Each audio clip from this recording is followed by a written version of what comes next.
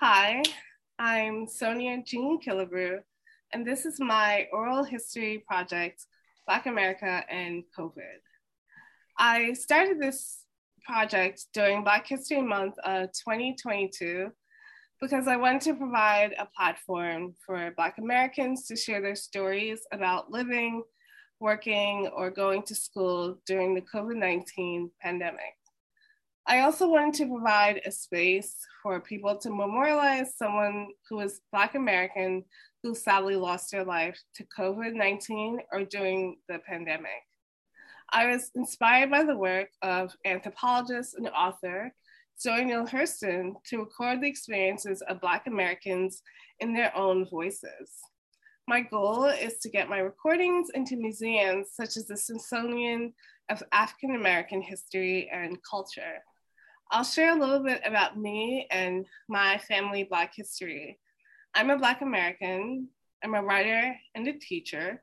My dad was African American and Indigenous American. My mom is Jamaican American. I'm actually a fourth generation teacher.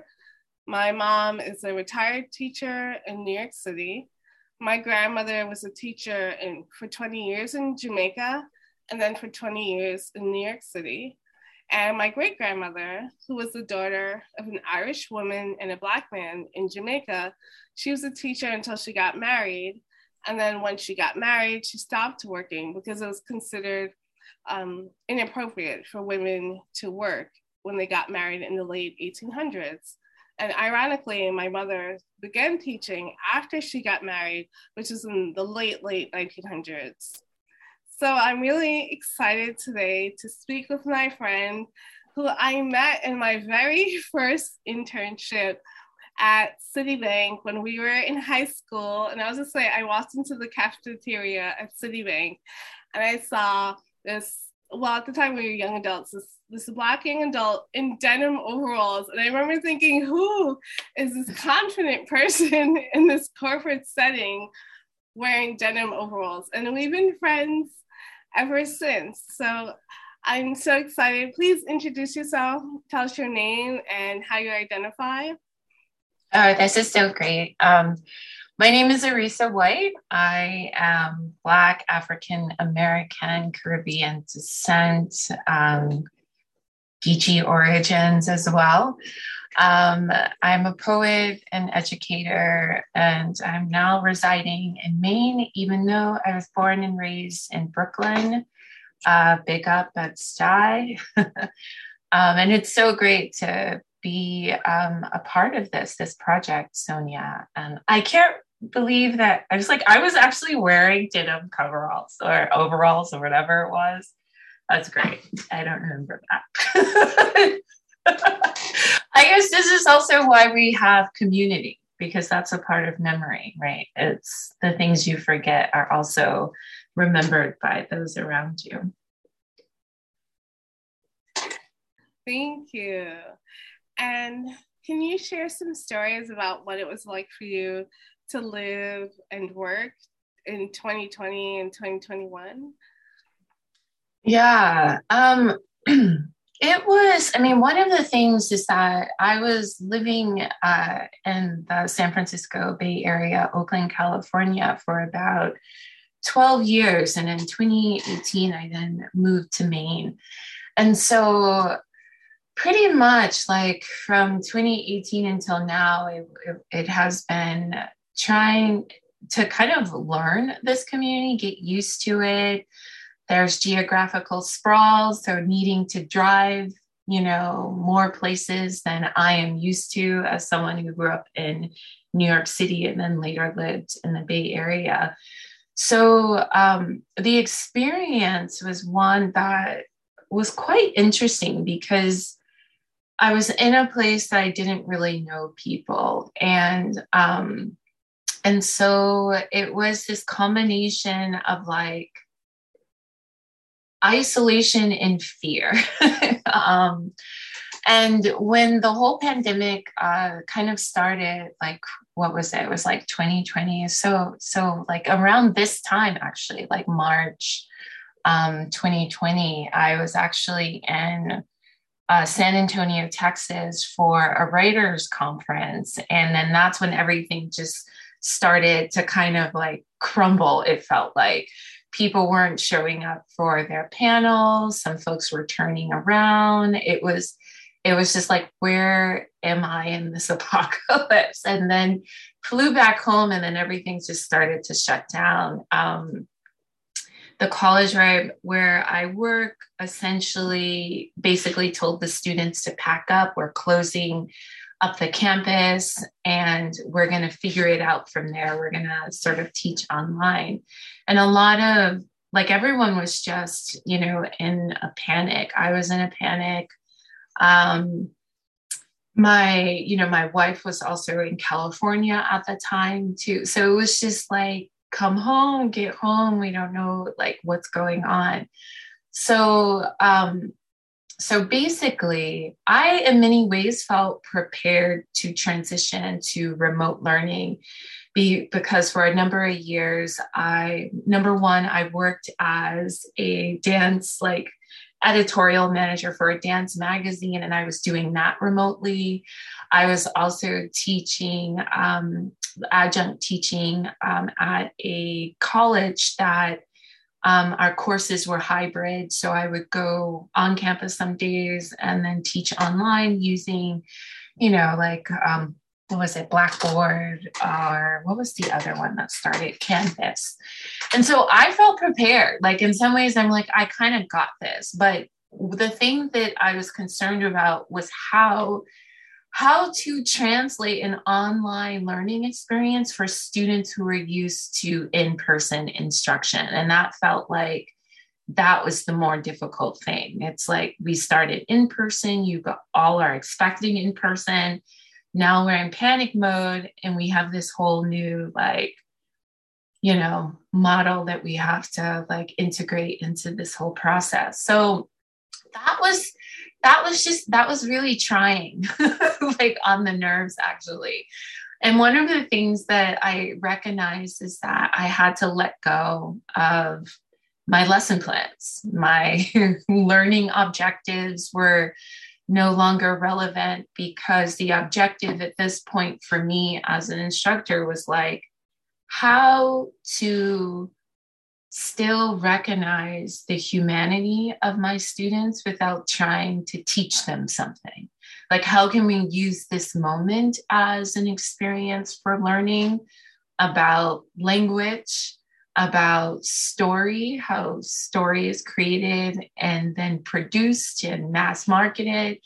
How do we learn about the contours of our fear? And so as a poetry teacher, professor, I use this moment to just really have, my students think about their interior lives, to really grapple with these larger questions around humanity and community and care and life or death.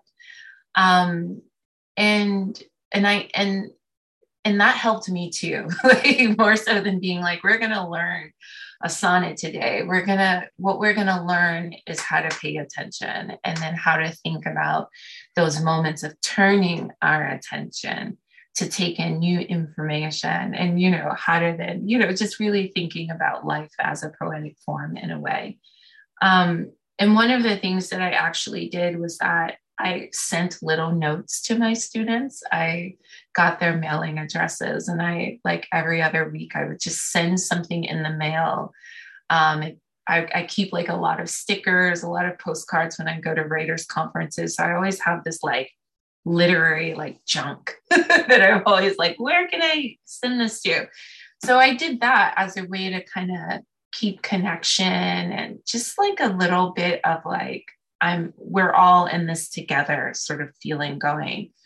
So that was 2020. So the kind of newness of it, I think, had people were just kind of coming together around it. But then once fall 2021, I'm messing up with time. But when the fall of fall 2020 and then spring 2021, there was this huge fatigue. It was yeah, it's like I was so zoomed out. Everyone was just like, I'm not learning anything. I'm so stressed out. Um, yeah, those were the hardest. Those were the hardest semesters. Spring 2021, my department was doing searches for new faculty members. And on top of that, with students breaking down, like people at this point, you know, students were like, family members are dying. I too was like dealing with medical stuff at home and with my wife. Everyone was just sort of falling apart. Like everyone was falling apart. And it was like, how do you hold everyone together in this kind of space? But the fatigue was strong. And then I just remember like, I can't do another meeting. I can't do another interview. And after like spring 2021, I just like cried after that semester was over. There was a week of just like being in the bed, like not wanting to get out, just crying at the fact of like what is the world coming to? Just like all of this, like these existential questions, like what's my purpose? Just all of that started to hit. And then, with the summer of 2020 and the whole Floyd stuff and Breonna Taylor and this whole like uprising with Black Lives Matter. And then this like additional pressure for like Black people and people of color to perform, diversity and equity work culturally, artistically, intellectually. It was just like, I need a break, I need something to break, and just these really deep questions about what am I doing and who am I and how do I fit into all of this, where it was just a lot. It was so much, Sonia. I love, and I'm following Instagram, and I remember you posting pictures of your students' projects. Mm-hmm. And I love that when you said like thinking about life as a poetic performance. Yeah. And I think especially during that time, I started to, especially with the poetry, I started to think about with my poetry classes and with the students in particular, like how can we take these poems and bring it to the community, and I had my students think about taking some of their poems and finding ways to connect with other people. And, some students decided that they were going to write kind of short haiku like poems and put them on hand sanitizers and put those hand sanitizers around a playground in their community. One student decided in thinking about, she was looking at bricks and steps as like poetic lines. And so she walked around her community putting poetic lines on steps and, word phrases and bricks so that, it just gave people a moment to pause.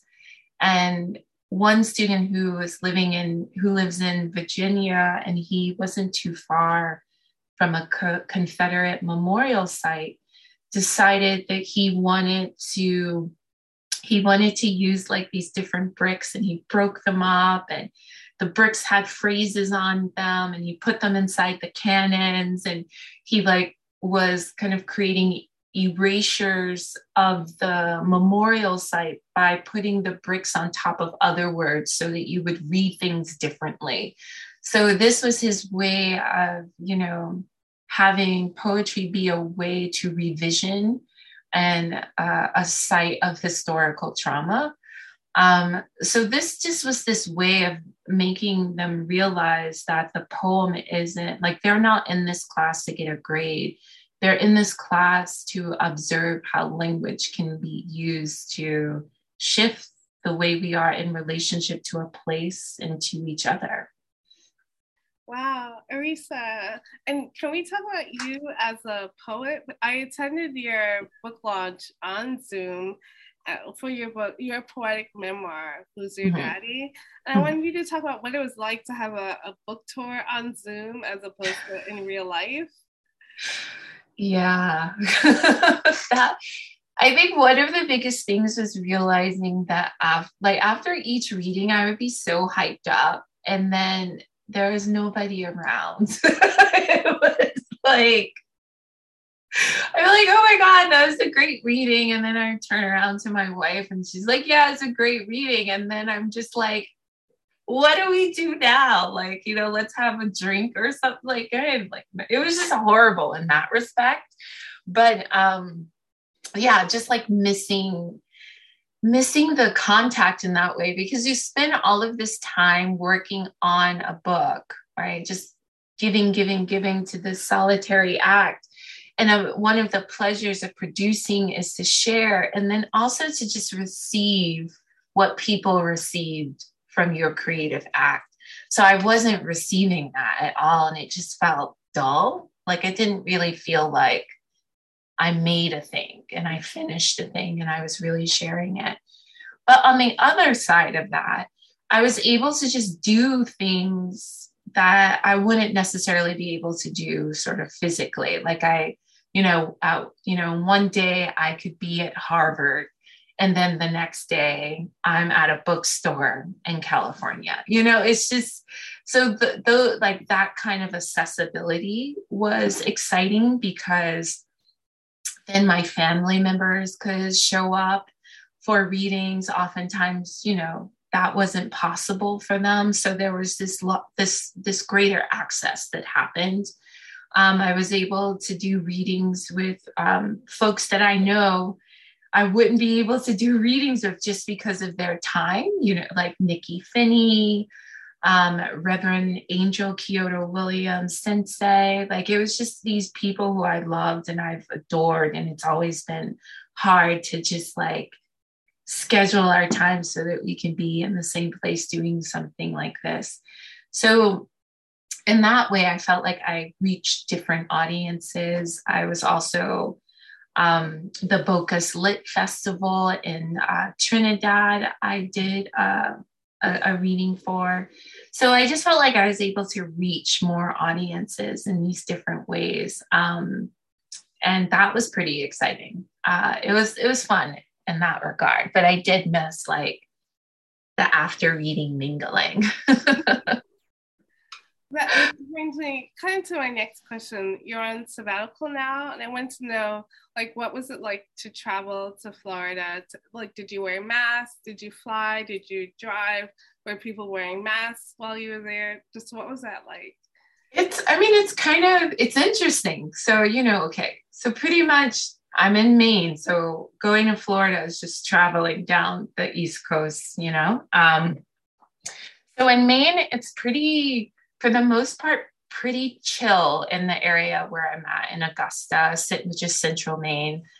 And we're pretty spread out too. And that was kind of one of the pleasures, even though Maine is new to me, don't know people, my neighbors were really kind. There was something about this moment where people were like out, being like, do you want tomatoes from my garden?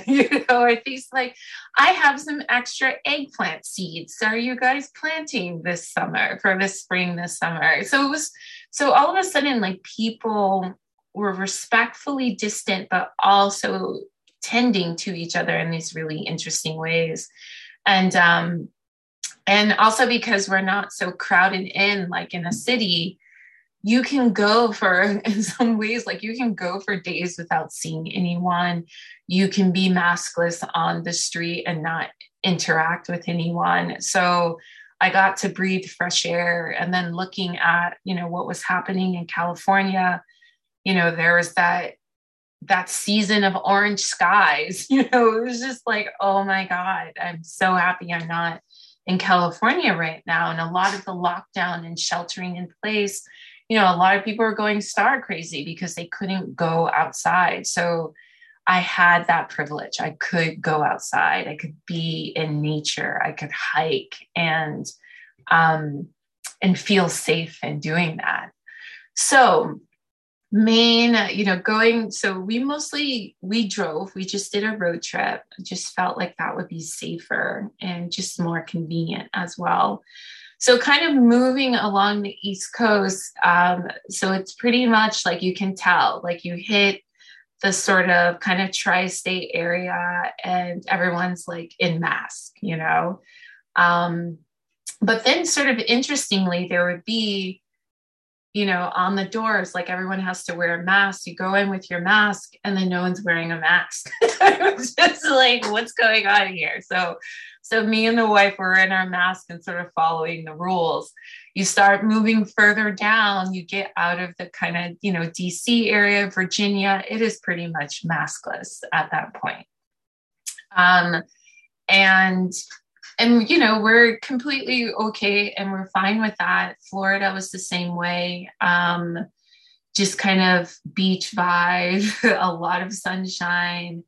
Wherever there was kind of a mask requirement, like in the museums, we had a mask on.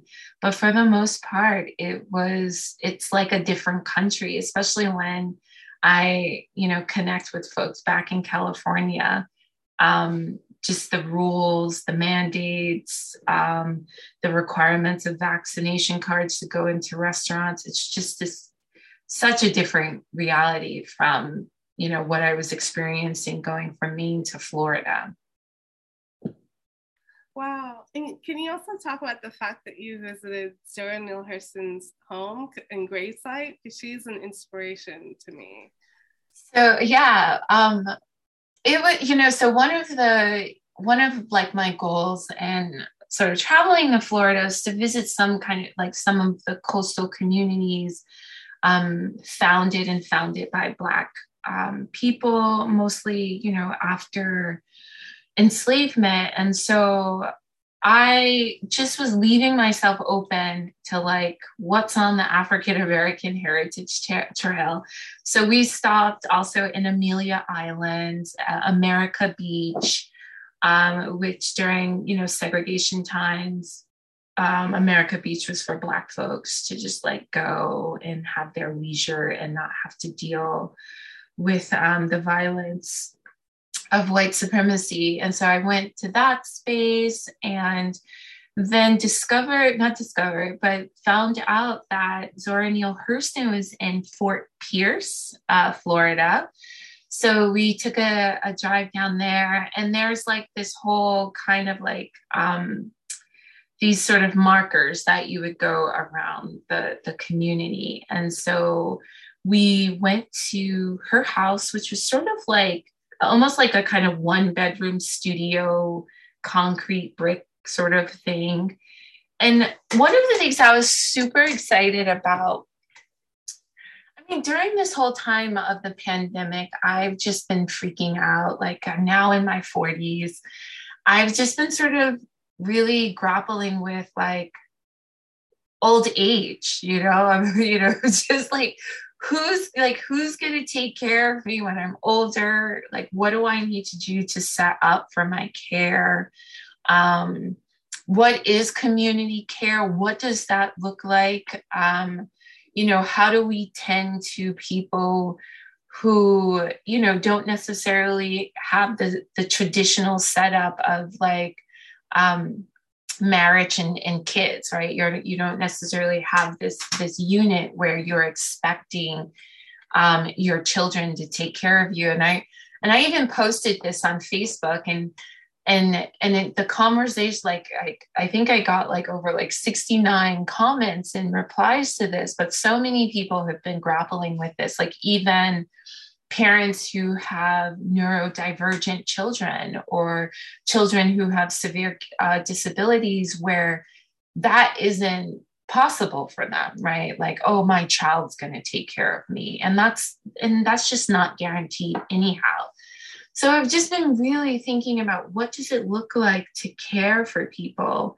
And so when on this Zora Neale Hurston Trail in Fort Pierce, it was stated that like this house was donated to Zora Neale Hurston, and she could live there rent free. So it was like a Black doctor in the community built this home for her. And this is where she lived for the rest of her life, not necessarily having to worry about rent and about shelter. And I just thought that was incredible.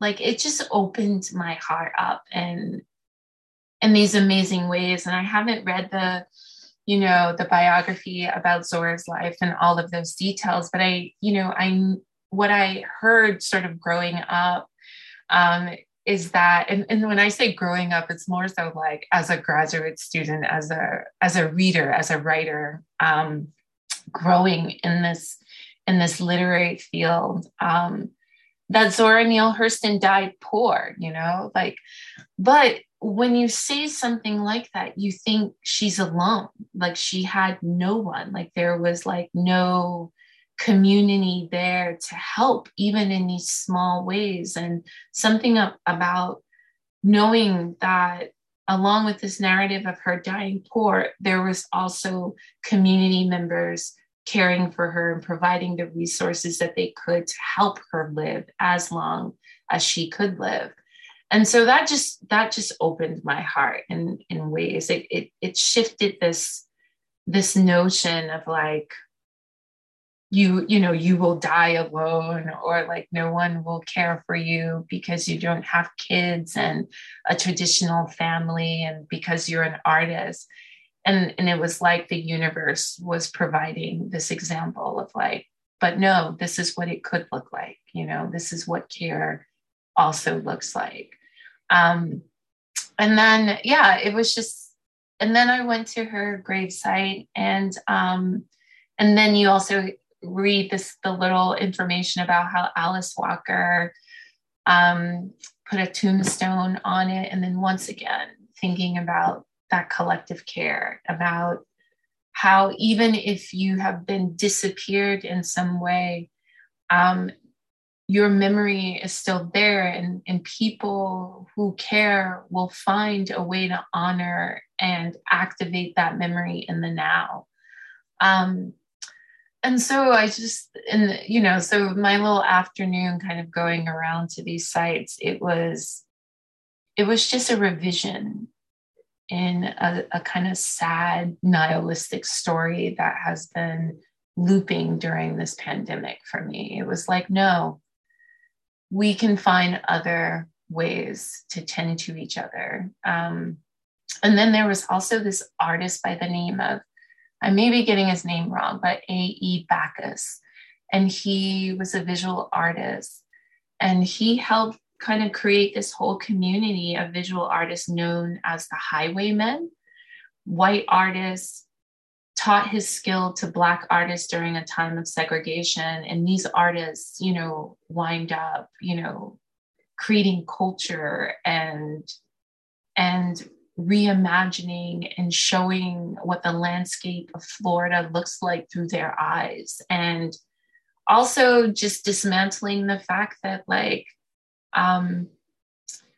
that the realism that Black folks depict doesn't necessarily mean our annihilation. It also means our, future, our lands, our way of seeing land or imagining land.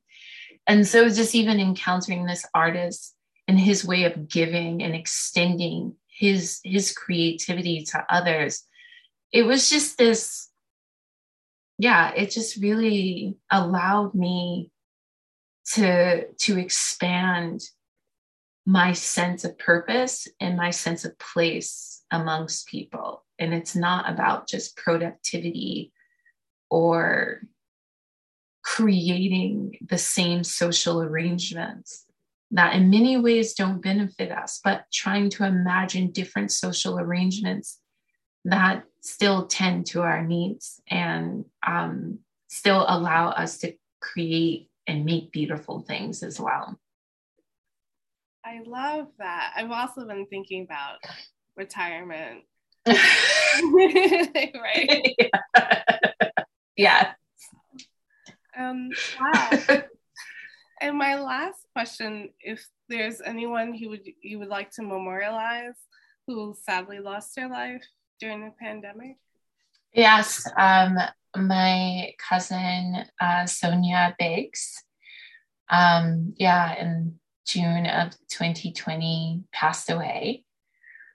And that was that was big because particularly that family, that part of my family has, it's just so, it's like mind blowing when I feel through and look at my family now and family past, and we've lost someone or a bunch of people or a few people to like almost every major kind of tragedy, especially if it's like was particular to the Black community, like every one of them, the AIDS epidemic, we have this, and it's so, yeah. So that it was just really heartbreaking to see that, it just feels like every 20 years, a part of my family gets sucked into the madness that's happening in the world.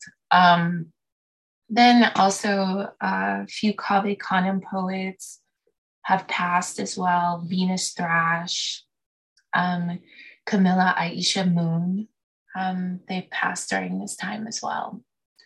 And then also Bell Hooks, we lost her during this time. And I say that too because specifically thinking about Belle, because I'm working on a new project that takes in a lot of her books and her teachings and her just like, fierce thinking. So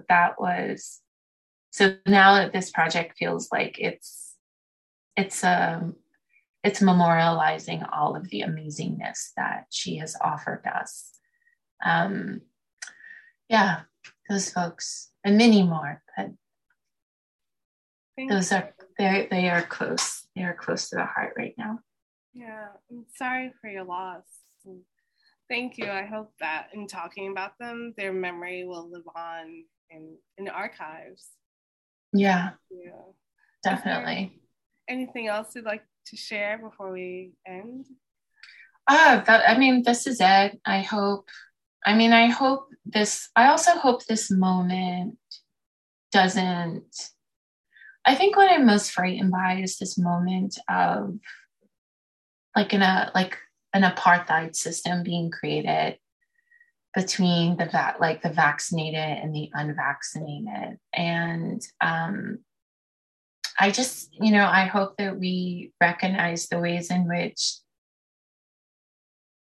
we may be playing into something larger and bigger that can create some huge divides between people in some significant, scary ways. And I'm feeling it as someone, who has medical exemption and can't have the vaccine, that I am noticing the ways in which I'm not being allowed into spaces, nor being able to present negative tests as a way to get into the space. And also having organizations say they don't discriminate, but when confronted with someone like me, you feel that discrimination incredible, like how incredible and terrible it is. So this is what I am most worried about as we move forward and out of this pandemic. And in the ways in which we become complacent and complicit and considering our history, I just think we need to be very attentive to the ways such mechanisms like this create another tiered system.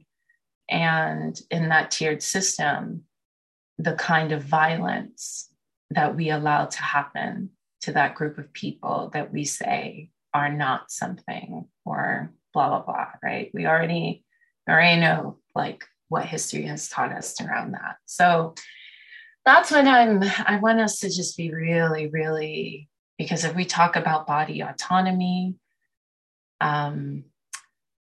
we see it with like reproductive rights. I mean, it's just, I just really need us all to just be really like, what are we willing to give up? And do you just want to get on a plane and be able to eat in a restaurant? That's, you know what I mean? It's like, what are we giving up when each time we consent to things around this, knowing that other people aren't allowed or can have access around such privileges. Now it's becoming like a privilege to be able to go into a restaurant or go to the opera or something. I mean, I don't know, but it just doesn't feel right. Thank you. I hadn't thought about that perspective, but right, it does feel like an informal apartheid system is arising under the vaccinated, non-vaccinated status. Thank you for sharing that. Yeah, it's been really trippy too, especially trying to kind of do residencies but what's been strange is kind of seeing the shift where, one, like, a residency will say something like, oh, in order to attend, you must show a negative test regardless of your vaccination status. We need to see negative tests. And, we'll request that you test every other week or something like that, right? So for me, that feels more about health because everyone has sort of proven, CDC, that the vaccinated can still spread and give, even, people I know who've been vaccinated and boosted and have still gotten some variant of COVID find themselves in this place of being completely surprised that they got it. And in getting some form of COVID, Delta or Omicron or whatever, they then are like, oh my God, I thought I was protected because I have the vaccine.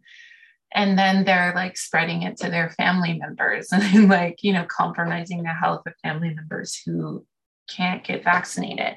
So knowing that, like, there would be places where in the beginning it was like, we need tests.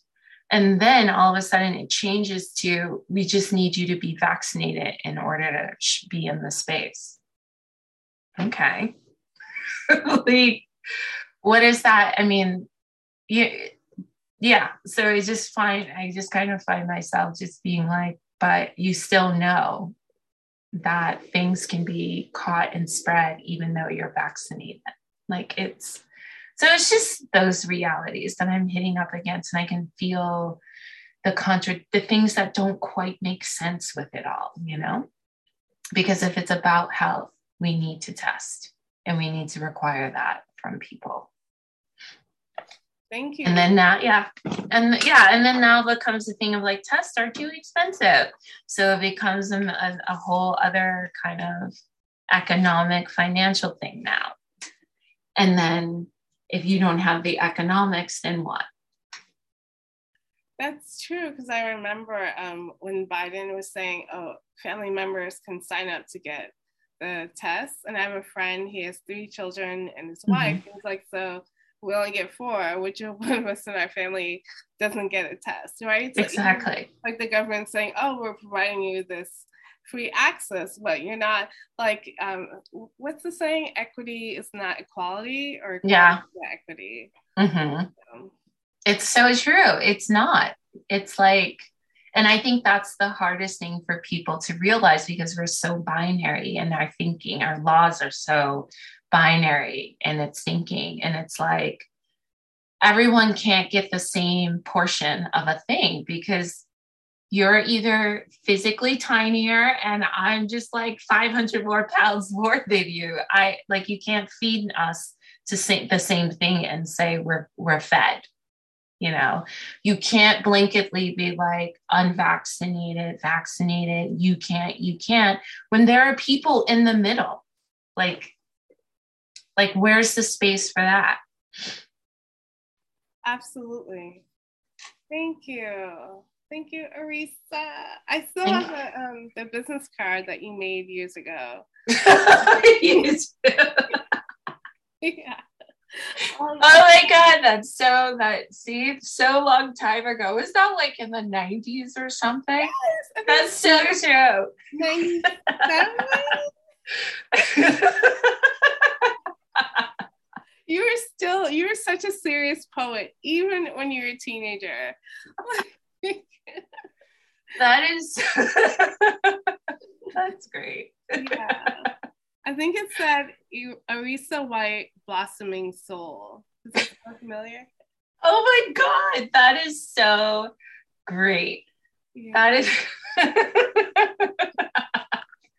Yeah. that is excellent. Yeah. I was going through stuff and I have like this letter you sent me. I have like so many little fun things like that. Yeah. Oh, we'll have to meet up in real life one day. Yes, definitely. And I'm actually going to be in New York for a few days, so Oh, I'll hit you up. yeah. Thank you. So I'll just close the interview and say thank you so much for your time and sharing your voice. It's so important that we hear, for me, to hear every Black American's experience during the pandemic.